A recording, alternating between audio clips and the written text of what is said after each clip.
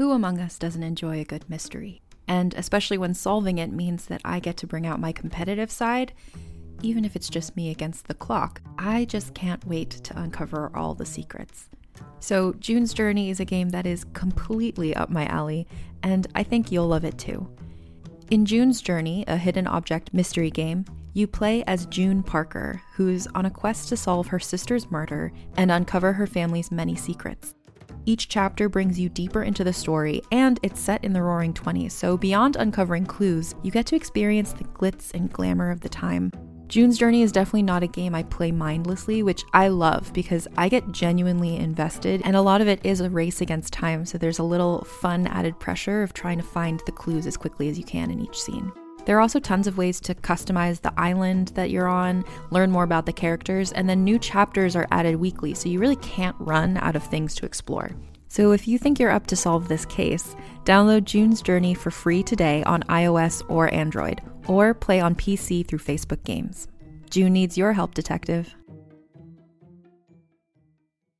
What does feminism mean to you? During Women's History Month, come explore feminism and how it's playing out in real life with Season 2 of Thread the Needle, a monthly podcast. I'm your host, Donna Schill. I'll use my background in journalism to dive into topics that matter to women today, from divorce to call-out culture to masculinity to girls' confidence. Season 2 of Thread the Needle finds the meeting place between feminist ideals and the realities of women's lives. Listen to Thread the Needle wherever you get your podcasts. It's time for the Life Writing Podcast with your hosts, authors and screenwriters Stephen Barnes and Tananarive Due. All about creating the project of your dreams while living a balanced artist life. Be the hero or heroine of your own story. Sponsored by LifeWritingPremium.com.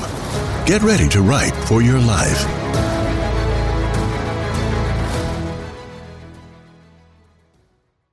Welcome to the Life Writing Podcast, where married authors and screenwriters Stephen Barnes and Tananarive Due talk about writing during stressful times, breaking into Hollywood, and balancing life. Every week, we'll share more tips on how to build a better life while you create your dream project. Even if it's only at the rate of one sentence a day. Life writing is the application of the tools of writing to life and the tools of life to your writing. Yay! Hello, everybody. How are you? Hey! Woo! Big crowd today. Big crowd. I'm letting the applause go on just a little bit longer because this is a very, very special occasion. and what's that special occasion, my dear? No one will ever guess what it is because it's not even a thing, but we're making it a thing. It's our 102nd episode. Yep. Yeah, we had. Okay, sorry. We had Calm down, people. Damn. We had so many great guests that we weren't able to, celebrate the 100th birthday, or 100th anniversary the way that I might have wanted to, because we just had this cavalcade of guests. And it wouldn't have been fair. I wanted to slow down and Yeah. have an opportunity to celebrate. It's one of the things that's important to do in life. When you get small victories, you need to stop and celebrate. So this week is just a celebration of having our first 100 episodes, 102nd episode, our 102nd episode. And we just wanted to share some thoughts about it. So take this away, because this is your baby from the beginning. As we always do about this time, before we go into that, let's talk a little bit about, you know what it is?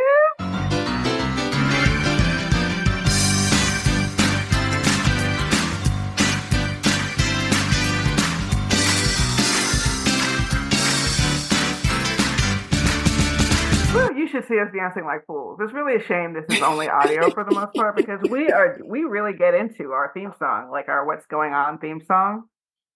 And the first thing I want to talk about, well, there are a couple things. I'll start with the screenwriting part. Revision has been the toughest journey for me as a screenwriter. What is it? What is revision exactly? Revision is when you turn in a script you think is great, and then you get notes back from a studio or an executive or a beta reader, and they're telling you, not so great. And finding the way to to process those notes emotionally, figure out what they're trying to say, because sometimes what they're saying doesn't make sense just because they're not writers. They don't know how to express it. They just know what they don't want sometimes. And the element of surprise. So to not only do what they've asked you to do, but do things they didn't even ask you to do. And we turned in a revision on a pilot where we had, I'd say, 6 big surprises, 6 big like reconceptions of scenes, added elements, more horror where they didn't even ask for more. They didn't even ask for more with the dog. I'm not going to go into specifics, but we gave them more. Okay. And we just got feedback from a director. Oh my God, I can't wait till I can talk about someone whose work I already teach in my Black horror class. But this director's notes were basically like, okay, y'all got this. Here's a few fixes, some trim ideas, but it's on the page. And I'll tell you, huge. Look, huge. Because I'm working on the Star Wars novel, and because this project originally came out of your heart, you've had to take lead on it. So primarily kudos to you. I have contributed as much as possible. Oh, but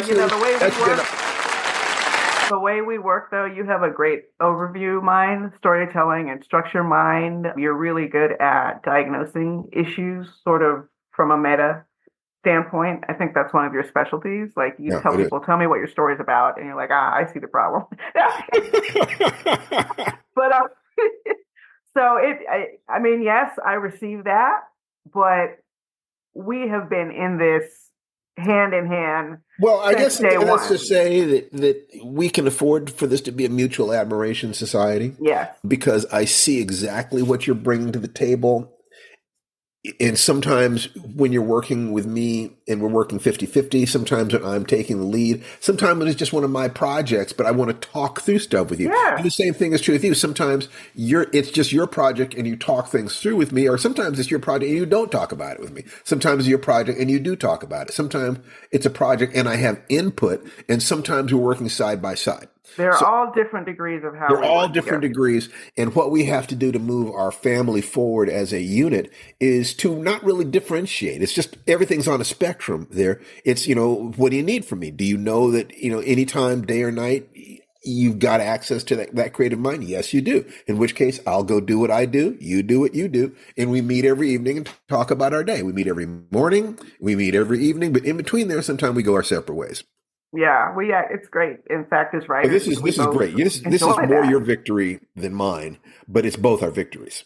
It's both our victories. Yeah, I remember just day one in terms of the beat outline and how quickly because you're so great at outlining, we're able to pull that together just at the magnetic card stage where we were taking what we had learned in the writer's room for Crystal Lake and brought it home with us. And we were able to break that story down in record time for us. See, and that's your strength. You're looking at a live baby, and you want to make sure the baby is comfortable, and then you anesthetize the baby, and you comfort the baby's parents, and you very carefully open the baby up with looking at all of the monitors, and you make sure the baby's alive. Me, I turn that baby into a little robot. And then I just take it apart and look at it and put it back together again. I have no respect for the baby. It's just something for us to play with. Honey, I have one more, what's going on I want to talk about that's personal and has to do with both of us. But I want you to talk about your personal what's going on before I bounce back to that. Okay, the most important one is Star Wars, where I've pretty much tried to detail, where I am. And one of the things that has happened with this particular book, because of the fact that I had to juggle more things at the same time than usual. I think the last time I wrote a Star Wars book, that was the only thing I was working on. Whereas this time, there are multiple other projects that I'm doing. So I've used a lot of different techniques in order to see the whole picture, to create the characters, to create the situations, to create the text. There was multiple ways I created text. I typed text. I dictated text. I wrote text as script and then converted the script to text, on and on and on. And that sometimes there are scenes that are out of order, because I went deeply into what a battle, a battle that took place over multiple days looked like from one particular character situation. And I wrote all of those scenes then realize that there are other scenes that have to be interspersed between them. So I've decided that today, what I'm going to do is I'm going to put all the scenes in the correct order, which means to me that I'll take a look at the printed manuscript, and I will use Post-its and I will use paper clips to create bunches of scenes that need to go in a particular place. Then I will put them in the order in the binder where those scenes should have gone. And because the page numbers are at the top of those scenes, I then get to see where I can pull from. Now what I'll need to do is to open two files side by side that are both into the same virtual file and move them from one file to the other file. But I'll also want to do a backup just in case I hurt anything. So I'll start by making a backup. I'll make the backup probably two different ways. I'll probably do one backup in Microsoft Word and another backup just in another virtual file. And then I will work, in the current file, create two of them side by side, find, okay, this chunk needs to go roughly on this page. This chunk needs to go roughly here. This chunk needs to go roughly here. When I get finished with today, I think that the best thing I can do is to have everything in order. So it's a matter of rewriting, expanding, plugging in some holes. But right now, I figure I've got 3 weeks because, I've got the week before Christmas. I've got the week between Christmas and New Year's. It's supposed to be in on the 1st or, the beginning of the year, but nobody's going to blame me if New Year's Day is on Monday in 2 weeks. And so if I take the rest of that week off, they're hardly going to be getting back in their offices, before the end of the week there. And they're not going to expect anything to really get cut up. But by the Monday following, they're going to start putting pressure on me. They're going to want to know where it is. So if I can have this ready for you by Christmas Day. For me, yes, I get to read it first. For you get to read it first. And then within a week, you're giving me notes or putting notes into the manuscript. And then the week following New Year's, I am busting butt. I can see how I can get this done. Yeah, of course but it's a matter of there's certain work that I have to break a certain amount of work today. Well, and you will. And every time you talk about it, it just sounds more and more amazing. So not only will you get it done, but you're going to get her done. And there's a difference. And there's some breaking news on this, by the way. We all knew this was a Mace Windu novel. But this past week, there was a cover reveal and title reveal. Tell them the name of your book, honey. The name of the book is The Glass Abyss. Oh. The Glass Abyss is the title. And if this were, I could put the picture up, but we're not doing, We might have a video version of this podcast. Okay, so because it's so awesome. Okay, so let me give me around to share the screen. Yeah. Oh, absolutely. Darling, you should be a co-host. How can you not be a co-host? We will do that. Just 1 second. Make co-host. This is all live broadcasting, everybody. Oh, but I muted him. Accidentally muted him. Okay, so it will stop your sound. Oh, it would? Oh, okay. Well, never mind. See, that's what I was worried about. If I play video clips, that it would stop my share. Okay, we don't want to do that. So anyway, but congratulations on that. I'll rosebud that out. I know you say you don't have to, but I probably will because I'm just that kind of producer. But do it your way, honey. It's your world. I just play in it. Oh, and the other thing I wanted to announce. It's baby steps. No classes have been chosen yet. We don't know what exactly is all going to happen, but our son Jason is officially enrolled in community college, like his sister before him is enrolled. He is, I believe they are Panthers. So I don't even think he knows that yet, that he's a Panther. So you're hearing it first. Very exciting milestone for the family. He had a gap year and change during which he was taking an internship with us on internet marketing and learning some principles of that, because as you probably have heard us mention from time to time, we also sell online courses. And, since it's holiday time, I might as well give you the roundup. We have the year-long Life Writing Premium course, which is a flagship and sponsor of this podcast, where you get weekly downloads for a year, to help you stay on your writing journey. We have a Black horror course, which Monkey Paw Productions, by the way, was just talking about my Sunken Place Black horror course that I teach at UCLA. And everyone's like, oh, I wish I could take it. Well, you can, because Steve and I created a digital download online version of the Sunken Place course back in 2017 at www.sunkenplaceclass.com. We have an Afrofuturism course at afrofuturismwebinar.com. And there's Steve's Tai Chi class, which is firedancetaichi.com. So, I mean, I'm kind of plugging, but I'm also letting you know what kind of depth we have in terms of our marketing and our products. And that's the kind of thing that we have been discussing with Jason as he's looking out at the world, trying to figure out, okay, what do I want to do? And enrolling, that first step of enrolling in college is so huge. Are you feeling that, honey? What I'm feeling is that the plans are coming together. Yeah.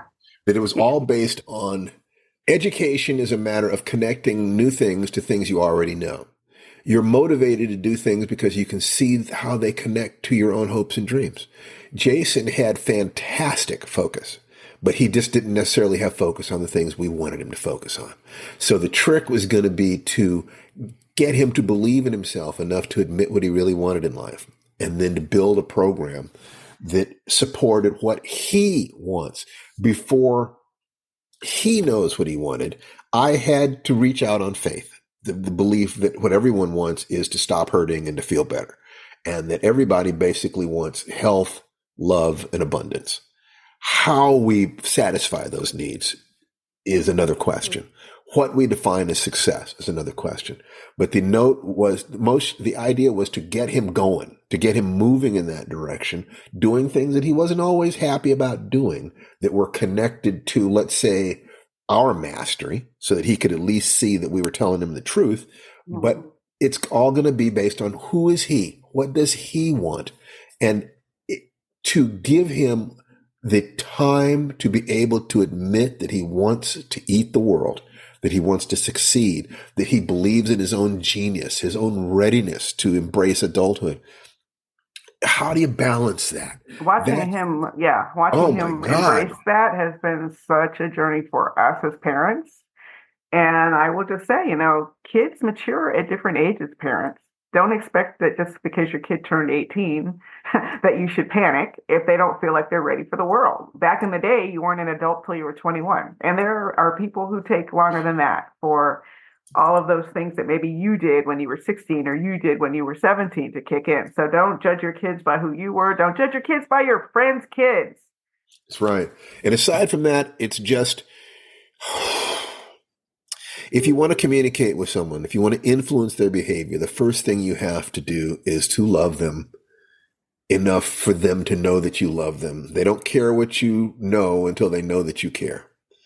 And so making sure that Jason knows every day that I adore him, that we adore him, that he is safe and loved and honored, then it makes sense to institute disciplines of various kinds. So we've been on quite a journey. We were homeschooling parents. And this reminds me of back in the day, segue into the anniversary show.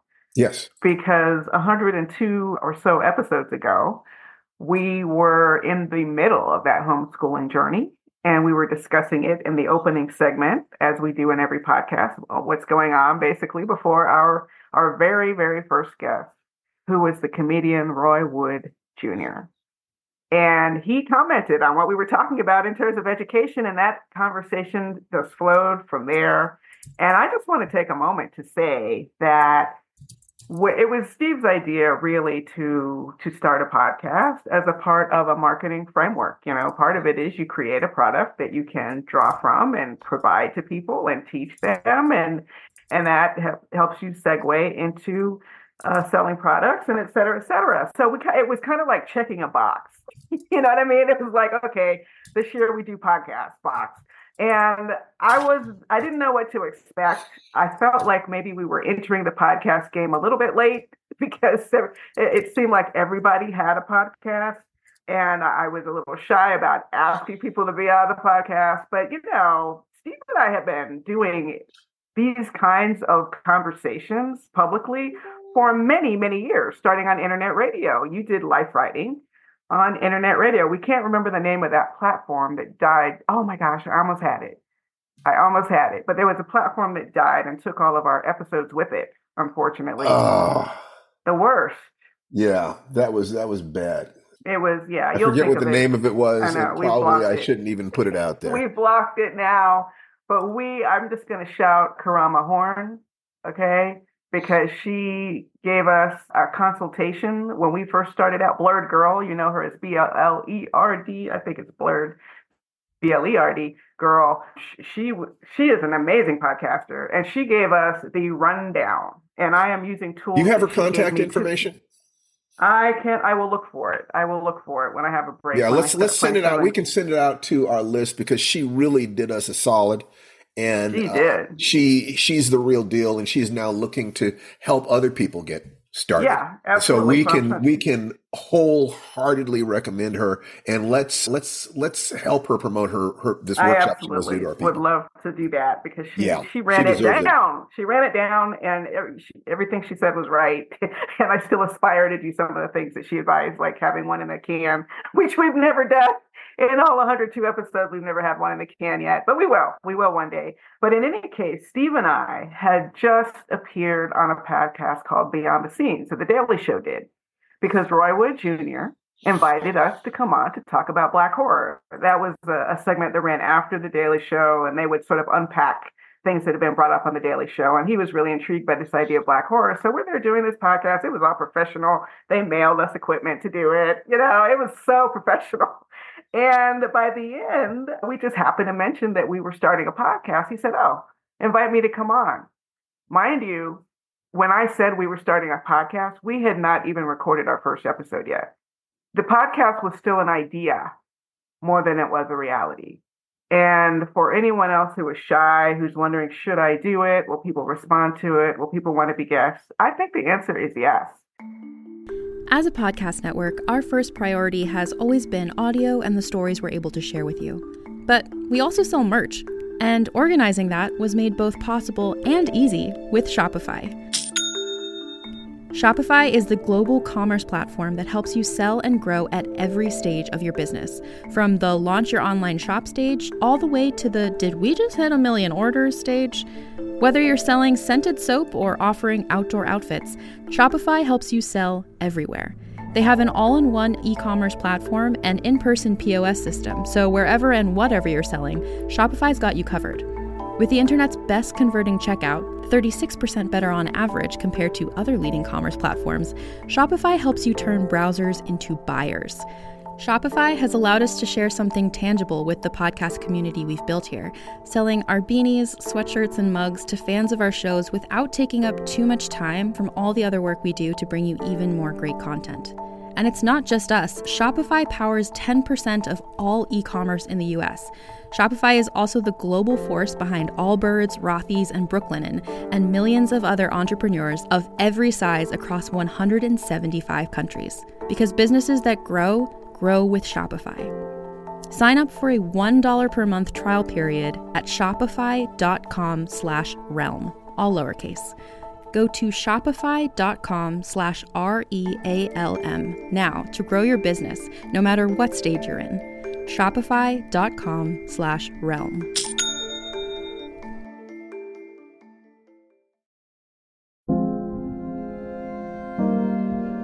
You've probably heard the name Mary, Queen of Scots, and maybe you know the importance of her legacy to the British monarchy. But how much do you know about her life and what she was really like? For instance, did you know that she preferred to have her eggs scrambled, or that giving gifts was her love language? In my podcast, Vulgar History, we'll be talking about all that and more during an 8-part mini-series about the fascinating life of Mary, Queen of Scots. Vulgar History is a feminist women's history comedy podcast where we don't shy away from the messy, complicated lives of women from the olden times. Particularly with women in history, it's easier to use broad strokes to portray who they were, and it's like we forget they probably also had messy lives, complicated relationships, and maybe things weren't as black and white as they might seem in a textbook. But I'm dedicated to sharing the sides of the stories we don't always hear, and each episode is supported by rigorous historical research. Turns out there's really something about Mary, Queen of Scots. So be sure to tune into my series about Mary Queen of Scots and check out the other incredible women I've talked about while you're there. You can listen and subscribe to Vulgar History wherever you get your podcasts and learn more at vulgarhistory.com.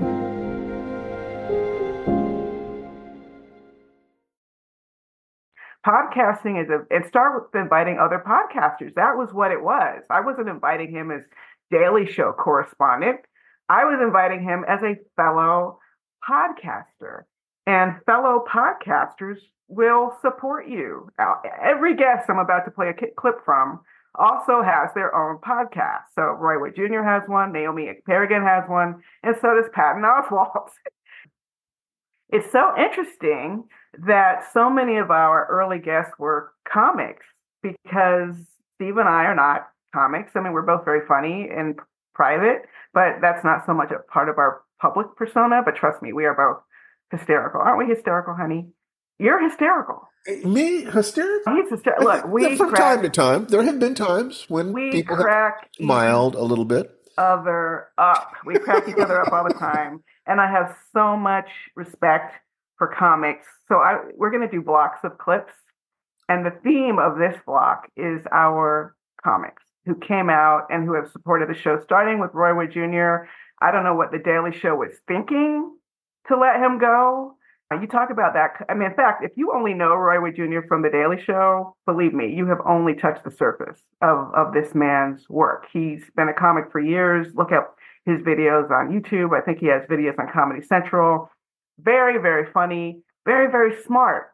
That perfect combination of awareness and comedic ability. And in this clip, the set of clips I'm about to play, starting with Roy Wood Jr., he's going to talk to us a little bit about our process. Naomi Ekperigin will talk about, and you've seen her as Carol on Mythic Quest. She's been on Central Park. She's going to talk about some of the things that inspired her to become a writer as an actress. And also finishing up with the great Patton Oswalt, with just a hysterical thing that happened when he got cut off in the middle of his podcast appearance. Here's a clip where we pay tribute to the comics who have helped us succeed on the Life Writing Podcast. That joke was birthed from my trip to the African American Smithsonian in D.C. That was the first time that I'd seen a civil rights museum. We've gone through slavery. We've gone through desegregation and Emancipation Proclamation and Reconstruction. But on this floor, Beyonce, Michael Jordan, Issa Rae. Thank you for coming. I love it. For me, the root, the base of my comedy is this is comedy for Black people about the Black experience. Now, you can put it under a bunch of bright lights. You can put it on Comedy Central. But at the end of the day, this is comedy that when a joke does what I want it to do, a white person goes, wow, I didn't know that. And a Black person should watch it and go, that's what I've been trying to tell y'all. Amen. Yes. Well put. If the joke can do that with the same sentence, then that's a joke worth keeping. The Civil Rights Museum, man, that whole thing came about because I started noticing a lot more, and this is post Trayvon Martin. This is a long time ago, because the joke you're talking about, that's from my first hour special. I know. Well, you came out the gate. 2017. So in that one, I'd observed, a little bit, just more white people volunteering at blackety black stuff. And I was like, oh, that's interesting. And I had made a comment about it to a friend of mine, and we kind of got into a debate back and forth just about would you want a white person leading a tour of a Black History Museum? And so there are the pros and cons of it's our history. What are you doing? But if you're wanting to support the culture in some sort of way, more power to you. But then with my comedy, what I'm trying to do, if that's the surface level discussion, then what is the angle on this issue that we haven't considered? And when you go to a new place that people haven't thought about before, then it kind of gives you carte blanche to be explorative. Because, yeah, I don't want white folks to do it. It's our history. Okay, y'all can have that argument. But what was the job application process like? If you're white and you work for a civil rights, is it a different interview? Do they how woke do you have to be? just that nonsensical exploration gives you an opportunity to deviate off of the pain and deviate away from the actual spine of the issue, and then come back to the act. When I say spine, I refer to that as the base level train of thought or the issue at hand. I still don't think Black people like me now. That's an issue for me and my therapist. But I'm a Black person and I like you. I know you do, and it's very healing. I'd always wanted to be an actor for as long as I could remember. And even my writing growing up, I was writing stuff that I thought I could be in. I was writing what I wasn't seeing on TV. I always say it's like, growing up, 80s, 90s, I grew up with a lot of Black TV. Mm-hmm. And then it all went away by the early aughts. But growing up, I was like, oh, this is what I want. Like, I was like very upset when Raven-Symoné got on the Cosby Show. I was like, how do I get an audition? Remember when they brought her in later and she was young? They bringing in new kids? Exactly. I was like, I didn't realize there was a casting call. So like, that's always what I wanted. And I thought stand-up was the way. Thanks so much to our guest, Patton Oswalt, who apparently was abducted by aliens, is my story. I'm here. Hello, he's here. He's here. Oh, and he's in your car. Oh, my God. Oh, my God. He went to your car. The power went out in my house. I had to go. I had to manually get the gate open. I got in my car. I drove down here. I'm in a parking lot of a Big Five sporting goods store. Oh, my God. I know. I'm so sorry. Oh, no. We were talking about life gets in the way. This is life. Life is what happens while you're making other plans, bruh. Welcome to the podcast. Okay, so that was a series of clips. I almost want to tear up listening to the generosity of our guest, honey. Let the tears come, sweetheart. Yeah. If the laughter comes. These are all people who donated their time to become because they value the blogosphere. They believe these conversations, which are happening outside of the hierarchical structure of mainstream media, are valuable. That people talking to each other is valuable. I believe that it knits the world together. So if you're talking about hierarchies, that's how money collects. And so these people can do fantastic things in movies that cost $200 million and so forth. But the individual can become part of the global conversation with a podcast. You can become a part of the global conversation with a blog, with a Facebook post. The individuals can make a difference. And if you say things that are provocative and interesting, there are countless people who have achieved huge audiences by starting with nothing and then saying it in a way that attracted people and it organically built up. I believe in that, and that if there's something you want to say to contribute to the world, start saying it. Put it out there into cyberspace. Become part of the conversation. Each of these people that has been on our broadcast has given a gift of their time and energy, sometimes worth thousands of dollars an hour, in order to be part of this. And there is no way to thank them enough. No, that's absolutely true. And one of the things that has stayed with me since the beginning, I don't have a clip of her. In fact, in some ways, I'm a little bit protective of this interview because the great N.K. Jemisin was also an early guest. And I was so surprised at her level of candor in her interview about how she was struggling with her manuscript, about how she was wrestling with her emotions. And I thought, wow, this is pretty extraordinary. And also just an indication of how, even though I don't know her really, I know her friends call her Nora and I call her NK. I don't really know her like that. But we do know each other on one level. And I think that's one of the things about writers. Obviously anyone can listen to this podcast, but it's called Life Writing. Most of our guests, if not all of our guests, have been writers. We spend a lot of time talking about writers and talking to you as if you're not actually writing, you secretly want to be a writer. And it is a family. Writers are a family. And I find that true, as I've said, in Hollywood. I find that true on book tour, when I meet other writers on the road. Even though we don't know each other, so often we want each other to succeed. We had a salon at our house last weekend, as a matter of fact. Finally, okay, I've been dreaming of this moment for so long. The first year, a lot of people canceled, so it wasn't really as writerly as I had hoped it would be. But this year, the writers showed up, and some of them drove. Shane Hawk, who will be a future guest on this podcast, he's an Indigenous author and editor. He and his wife drove all the way from San Diego to be there. He was excited to be invited. And we had showrunners. We had someone who's a showrunner's assistant in a writing room. We had people who've worked on multiple shows. We had people who've never written for TV but write novels. And all of us were just sharing. We were sharing our challenges. We were sharing our triumphs.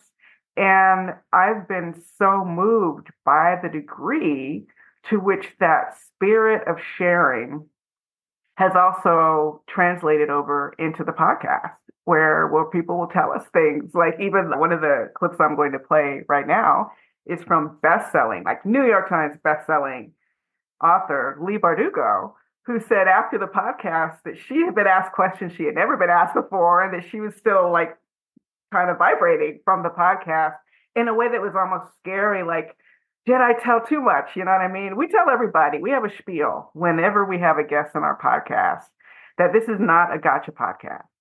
That if you say anything during this interview, or even after it's over, or even after it's on the air, that you wish you had not said, we will go back and edit it out. And our editing word is rosebud. So I'm going to fool myself when I'm editing because I just said it. But if you ever hear that word on a podcast, then you know that was a mistake. But in any case, we give everyone that talk, and I think it helps create an environment of intimacy. An early reviewer said it was like listening to us talking to our friends at the kitchen table. And I'm really glad that that's what comes across, because that's how it feels to me. Like, I don't know, I'm not hanging out with a lot of these people, but for that hour, we are all sitting and talking to each other at the kitchen table. So for these next two clips, we'll have New York Times bestselling author Leigh Bardugo talking about how late she started writing and the advice she gives writers who are not, right out of school.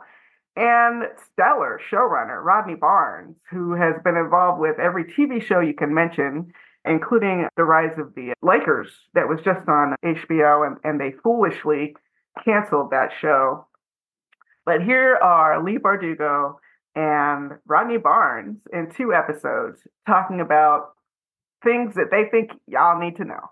And other plans, bruh. Welcome to the podcast, everybody. Leigh Bardugo! This is like better than an affirmation. Like, I'm getting so much love from this invisible audience. This is amazing. I saw a quote from you. It says, I didn't publish my first book until I was 37. So if anyone out there is thinking your chance is past, there's no expiration date on your talent.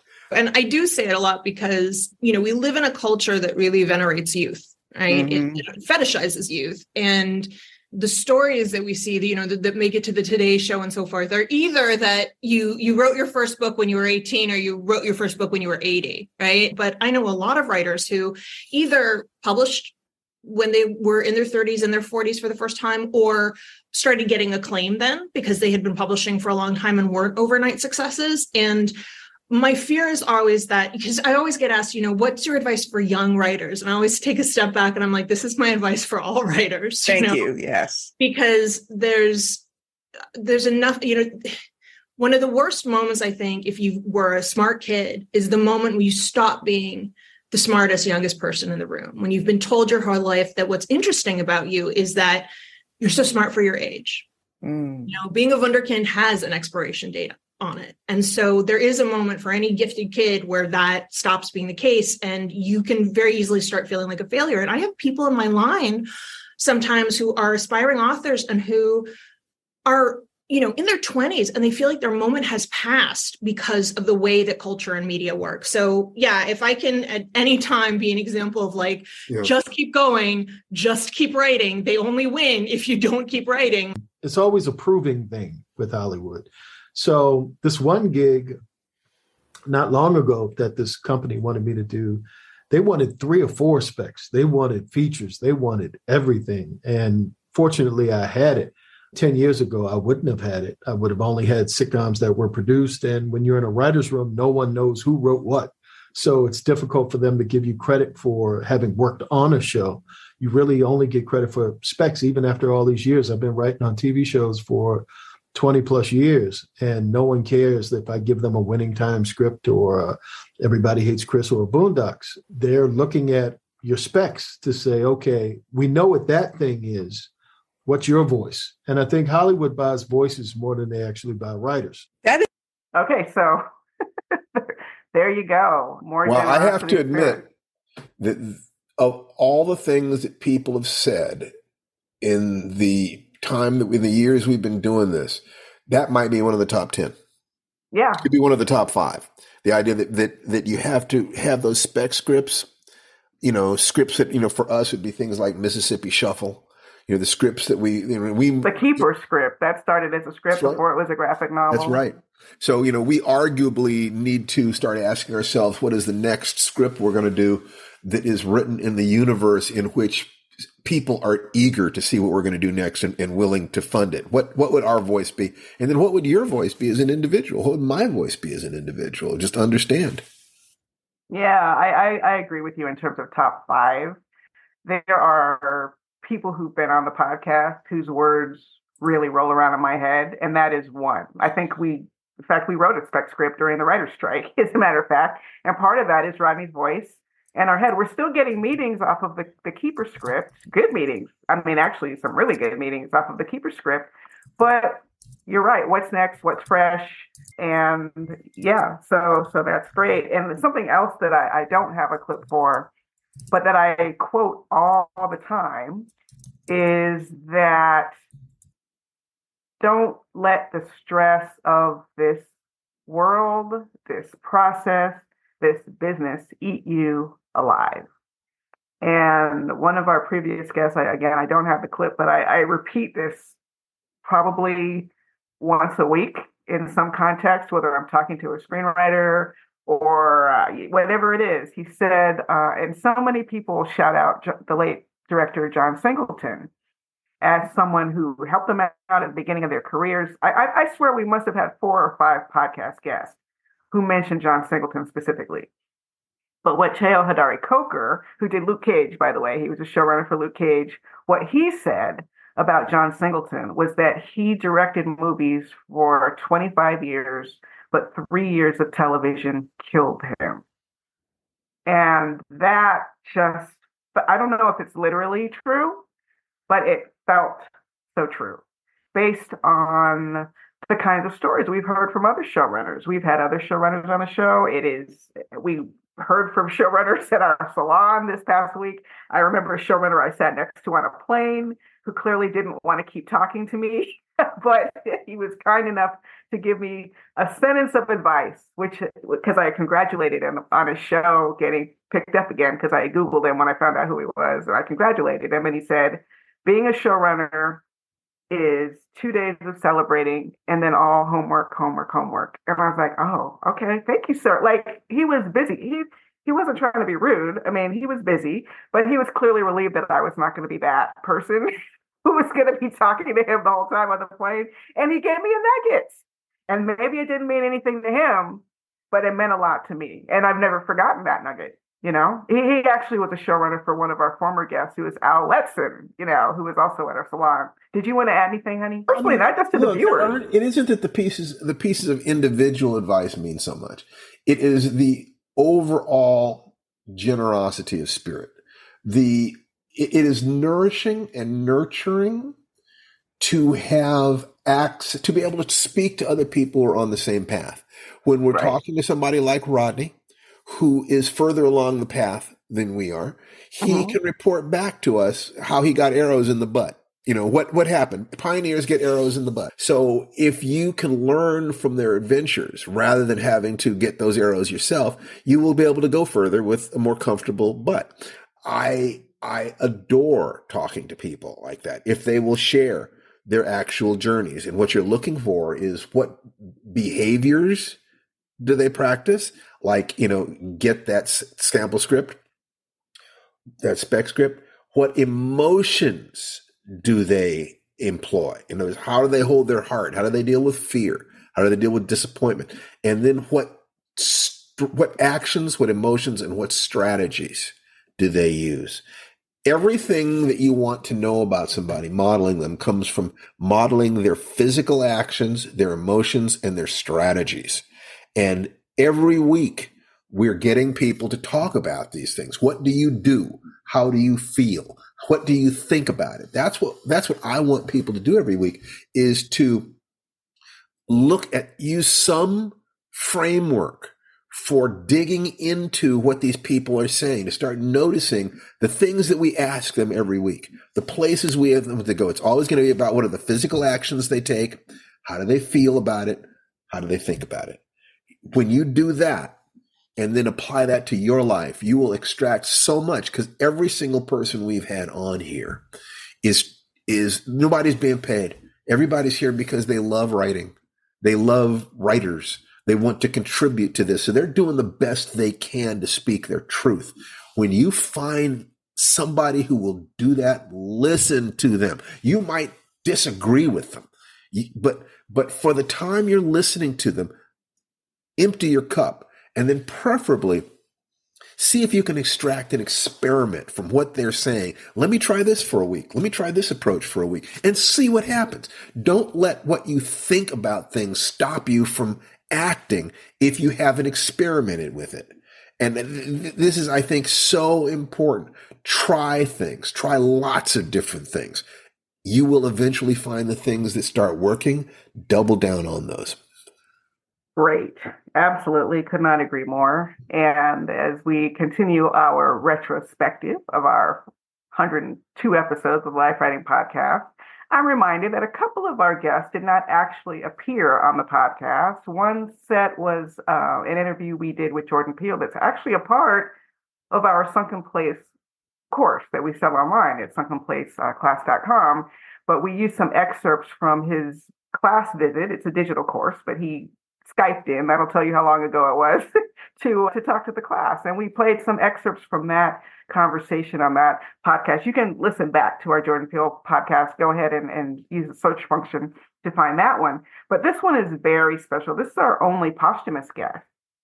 And it's a very special guest. And Steve doesn't even know that this clip is one of the clips. It's the late Octavia E. Butler, who was a good friend of Steve's, or knew him. You know, you can talk about your friendship, but we did an interview with her in the year 2000 that we have referred to back on internet radio before we did the podcast, that we have played for various students and various webinars.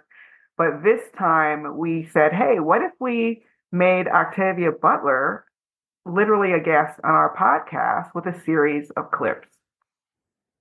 So do you want to say anything to set it up, honey? You don't know what clip it is, so maybe that's not fair. But do you want to speak to Octavia? No, I don't. I guess what I'd like to say about Octavia was she was the most committed artist that I've ever known who was still sane. She was sane and she was healthy, but she put so much of herself there. And I think that it says to anybody that if you want to excel, you have to be willing to invest so much of yourself that there needs to be one part of your brain that's constantly asking, am I taking care of my body? Am I taking care of my heart? Because the people who are the best of the best of the best are monomaniacal. So I noticed that about her, that she'd cut off some of her life options in order to shine in this particular one. She was the real thing. She genuinely was brilliant. She genuinely was totally committed. She was that thing that when you talk about the artists who changed the world, she was an example of what it takes to do that. And I think that by studying her, you can make a conscious decision. Am I willing to go this far? And then if you are, take care of yourself so you'll last as long as possible, because we need people willing to put it all out there. So let's listen to this. Yeah, if you go back and listen to the full Octavia Butler episode, she talks about everything from process to frustrations. This particular clip really speaks to why she wrote, what she wanted to accomplish with her fiction, and people thinking that maybe she was a little bit of a pessimist is the subject of this particular clip. and they actually buy writers. That is actually a great segue. I don't mean to sound so cheerful. Well, good news on that. Yay! No, the reason I sound so cheerful is because that is a great segue to our next excerpt from Octavia's interview that day, where she directly addressed. Hooray, we're gonna die. Right. Where she directly addresses this idea that there might be a little bit of pessimism in her writing. Oh, yeah. Just and if you've read Octavia, you know exactly what I'm talking about. So here's Octavia discussing her pessimism. Readers have often commented on what seems to be a bleakness of vision, an underlying threat of pessimism in much of your work. How would you address that? Oh, Sunshine. goodness. Well, hey, I mean, look at us. Look at us. Look what we keep doing. We keep marching to the brink and then drawing back. And the horrible thing is there are some things you can't draw back. I mean, even now, okay, the Russian ship goes up to the Arctic and says, gee, there's no ice here, you know, where we would expect to find ice. And I listened to several programs in which people said, well, maybe it's natural. Or, well, this happens occasionally, and nobody says global warming. You know, except maybe the reporter who's asking questions. Is this global warming? Because that's the first thing I thought of. Yeah. Well, I mean, I didn't think of global warming because there was at the North Pole, there was not that much ice. I thought of global warming because of the whole family of stuff that's been happening. Right. And it's not a matter of, oh, global warming will kill us, because it won't. But it'll kill a lot of people. And it already is killing a lot of people in Africa. But, I mean, we've got so many indicators, and people find them inconvenient, so they look at each one separately and say, well, you can't prove anything by this. And you know, we just don't seem to be. Well, we're not really that long term. We're longer term than I guess any other animal species as far as thinking goes, but we're not long term enough for our technology. It seems like what our technology is doing is helping us to do what every other species does, which is basically turning as much of the Earth into ourselves as we can before we crash. Wow. See, I think that what Octavia said there is the kind of thing that can only be said by somebody who has studied nature.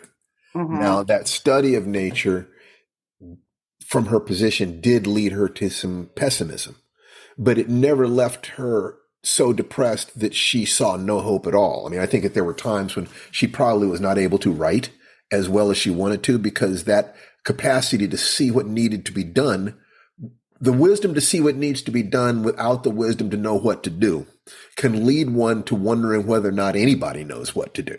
And the truth is, from my point of view, that every generation moves the needle forward. You know, not every generation, it's in a wave. Move the needle forward, but every generation also runs out of energy. Yeah. They no longer have the ideas. And if they're not careful, they think there are no ideas if they lose faith in the younger generation. Every generation says the younger generation ain't nothing, you know, ain't got it. You know, their music, you know, they're this, they're that, they've lost their way. Every generation says that about the next generation to come up. And the next generation always surprises you. You know, that within a certain amount of variation, over time, every generation is born into a world where there are different problems and different solutions have been offered to the old problems. And then they have to reinvent and they have to reconnect. So Octavia was smart enough to see what needed to be done, but was only one human being. Yeah. That it's easier to see what needs to be lifted than have the strength to lift it. So what she did is she left us with the best wisdom she had and trusted that the next generation would be able to build on that. And I believe that that next generation will not disappoint her. You know, that her spirit would be happy with the way people are picking up the mantle. I agree. And also, while that vantage point that she had, because she did narrow her life down so much to her writing and lived a rather solitary lifestyle. Not a hermit, but a rather solitary lifestyle. So without the noise and distraction around you, you're standing on this mountain and you can see the tidal wave coming. And it is hard to convince other people that there is also a tidal wave if they're not at your vantage point and they're lost in the noise. But she used that as a superpower to fuel her fiction, because every book Octavia wrote, in my view, was begging us to pay attention to our hierarchical tendencies, begging us to pay attention to the world around us, and to figure out how to lead. So many of her characters were reluctant and unlikely leaders, and I think she saw herself in some ways that way, at least through her fiction. Certainly the world has come to see her that way. And that was her gift to us, was from that vantage point to try to give us maps. So what more can you ask for? What a great writer. And one of my favorite parts of that clip, to lighten it up a little bit, is to hear her laugh. I mean, yeah, it was a downer at the end, but the beginning, she was like, moi. Yeah, it's my honor to know that I gave her laughter many times. Yeah. And warmth. And I got to see that part of her. But it's difficult to be so smart and you see the problems without having the knowledge to fix them. It is. That can be a curse of intelligence, because if you know that you're smarter than most people and more focused than most people and you don't see the answers, it becomes easier to believe that there are no answers and not have the faith that there are smarter people than you or people just as smart as you who have different specializations. And it's so frustrating to feel like you know the answers, but no one else agrees with you. Those are the answers. Yeah, I'm sure you don't have the power to enact those answers. So, looking back, it's mind blowing to me that Steve and I also do solo episodes on different craft topics, as you know, and I also enjoy those. But I really do love having the guests. I love getting our voicemails from the readers. Rosebud. I love getting our voicemails from the listeners. And I want to remind you all, I don't always say this on the podcast, if you want to leave us a voicemail, and please do, wish us a happy anniversary. Tell us one moment that meant something to you. Let us know when and where you listen to the podcast at www.speakpipe, S-P-E-A-K, speakpipe.com/lifewriting podcast. It's actually a backslash. So it's speakpipe.com/lifewriting podcast. And also, we don't say this enough. Steve and I do weekly Zooms where we interact with people in real time, live. So you're listening to this at your leisure. But if you want to just hang out with us on Saturdays, join our list. My list is TananaReeveList.com and Steve's is StephenBarnesList.com. Either one of those lists will get you the link to get into the Zoom. And I just look forward to a 2024. We have a new booker. I want to shout out Laura Colbert. I pronounce it Colbert in my head, but she pronounces it Colbert. She has been doing great work. She pinned down the details on the Daniel Krauss interview that we just had, Aaron Covington. She brought Aaron Covington to us. She's already at work on an amazing slate of new guests in 2024. I can't wait for you to just experience it all.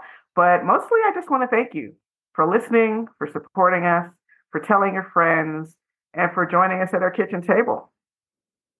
Did you want to add anything, Steve? No. You mean like, what would I like for next year? Well, whatever thought is in your mind as we're wrapping up. I guess what I really would like to say is to thank the people who've been listening to this podcast. Yeah. We started this podcast with the belief that there was something positive that we could do. And what you've shown us is that we were right. We listened to your text messages, the emails, comments on Facebook and things like that. And we believe that there is an audience for what it is that we're saying. And I have to say thank you for letting us know that, because we're communicators. Artists need audiences. There's no sense. It can be a painful and lonely thing to feel like we're screaming into the void. But when we see that there are other souls, other hearts out there that are jazzing with us, responding to us. That makes all the difference in the world. And so that's what I really want to say. Thank you. Yeah, thank you all for listening. And really, all I want you to do is go out and make yourself the hero or heroine of your own story. And looking forward to the next 100 episodes. Hopefully they will facilitate your being the hero in the adventure of your lifetime. I see what you did there. All right.